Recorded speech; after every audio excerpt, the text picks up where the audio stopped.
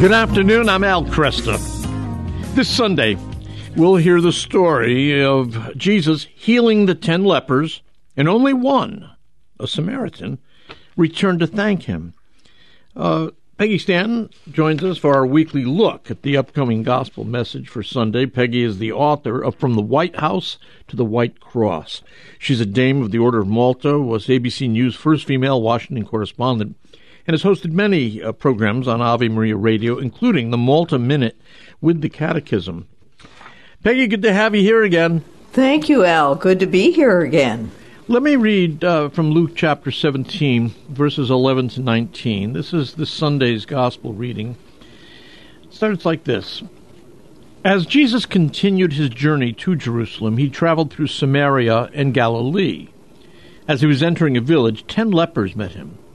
They stood at a distance from him and raised their voices, saying, "Jesus, Master, have pity on us." And when he saw them, he said, "Go show yourselves to the priests."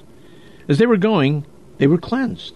And one of them, realizing he had been healed, returned, glorifying God in a loud voice, and he fell at the feet of Jesus and thanked him.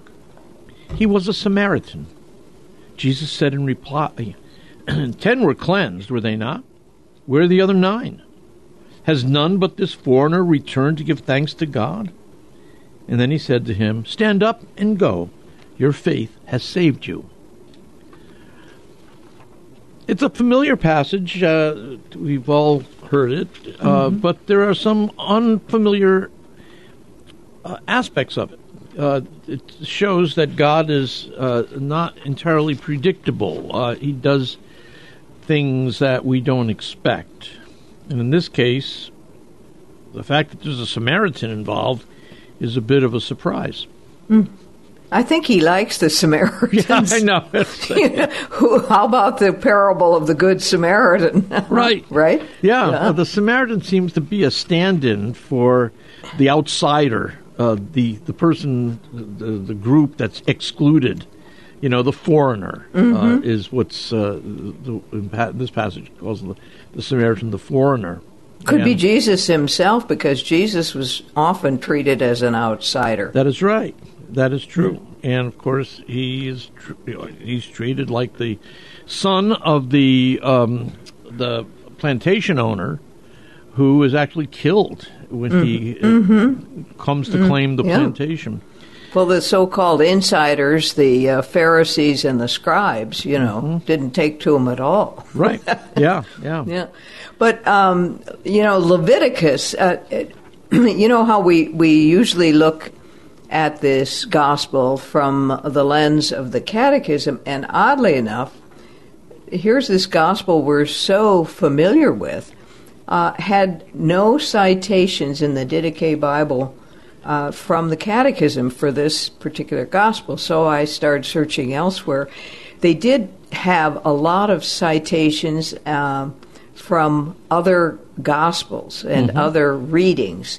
So, for instance, from Leviticus 13:45 through 46, gives a really vivid picture as to how dreaded a disease leprosy was.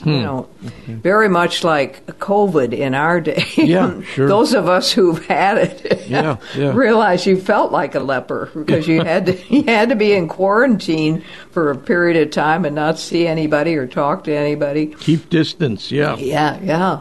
Social distancing. It began in the Old Testament. But COVID symptoms, were largely internal.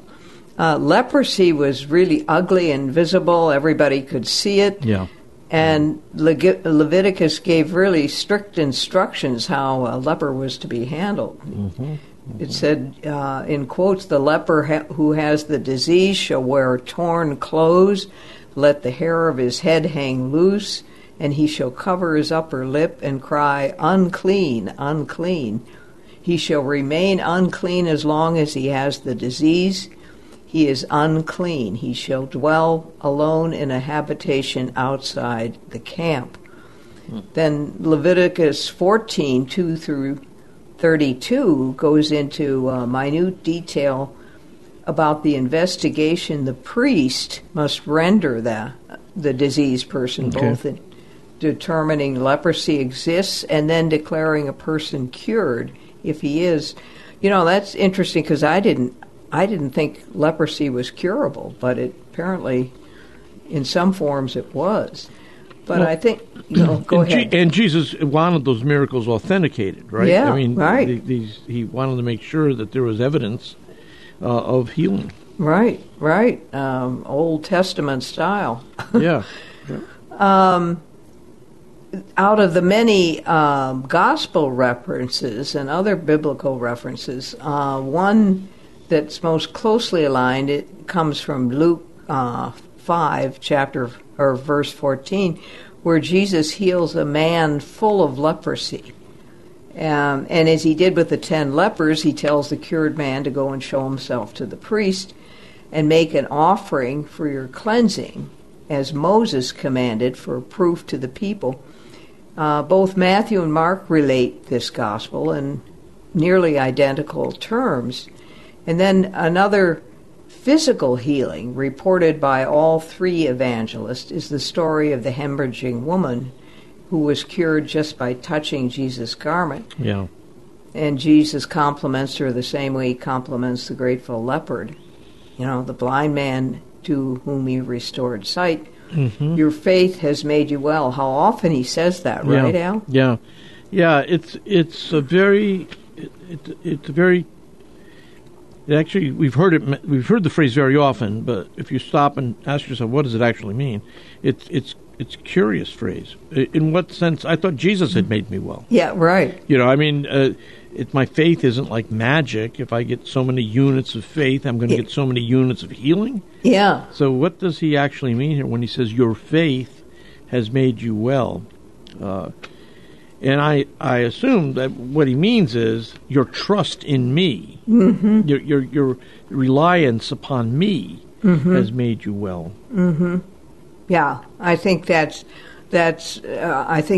two things that really stand out there. Is that that what God really wants so much from us is faith and maybe even more trust. Mm-hmm. That is stressed, for instance, in the Divine Mercy prayers. He himself put that inscription at the bottom of the Divine Mercy painting. He told St. Faustina he wanted it to read, Jesus, I trust in you.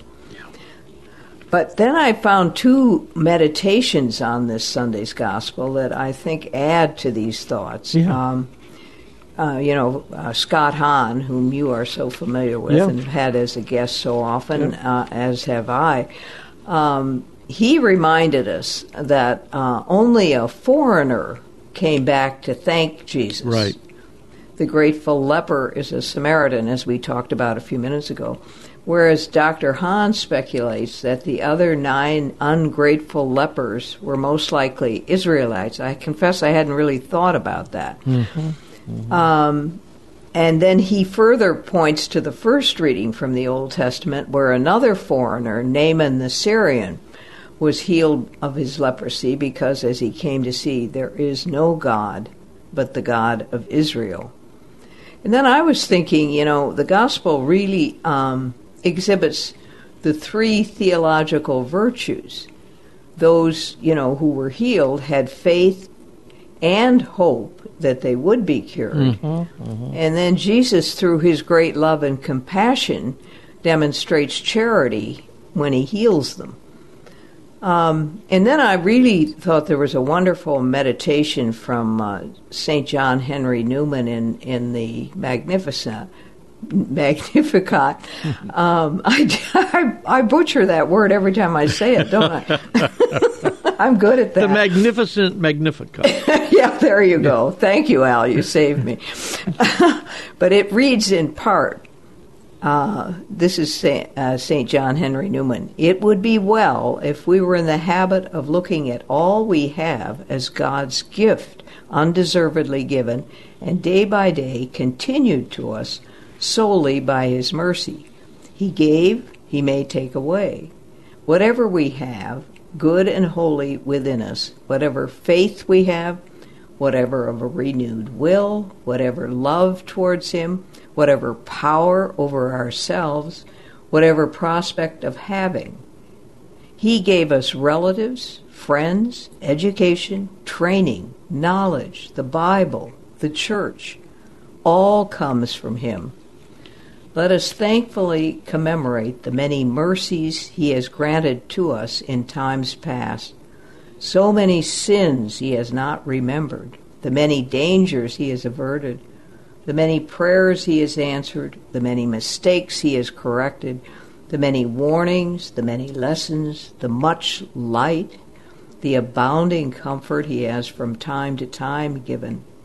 How he did cherish us as children.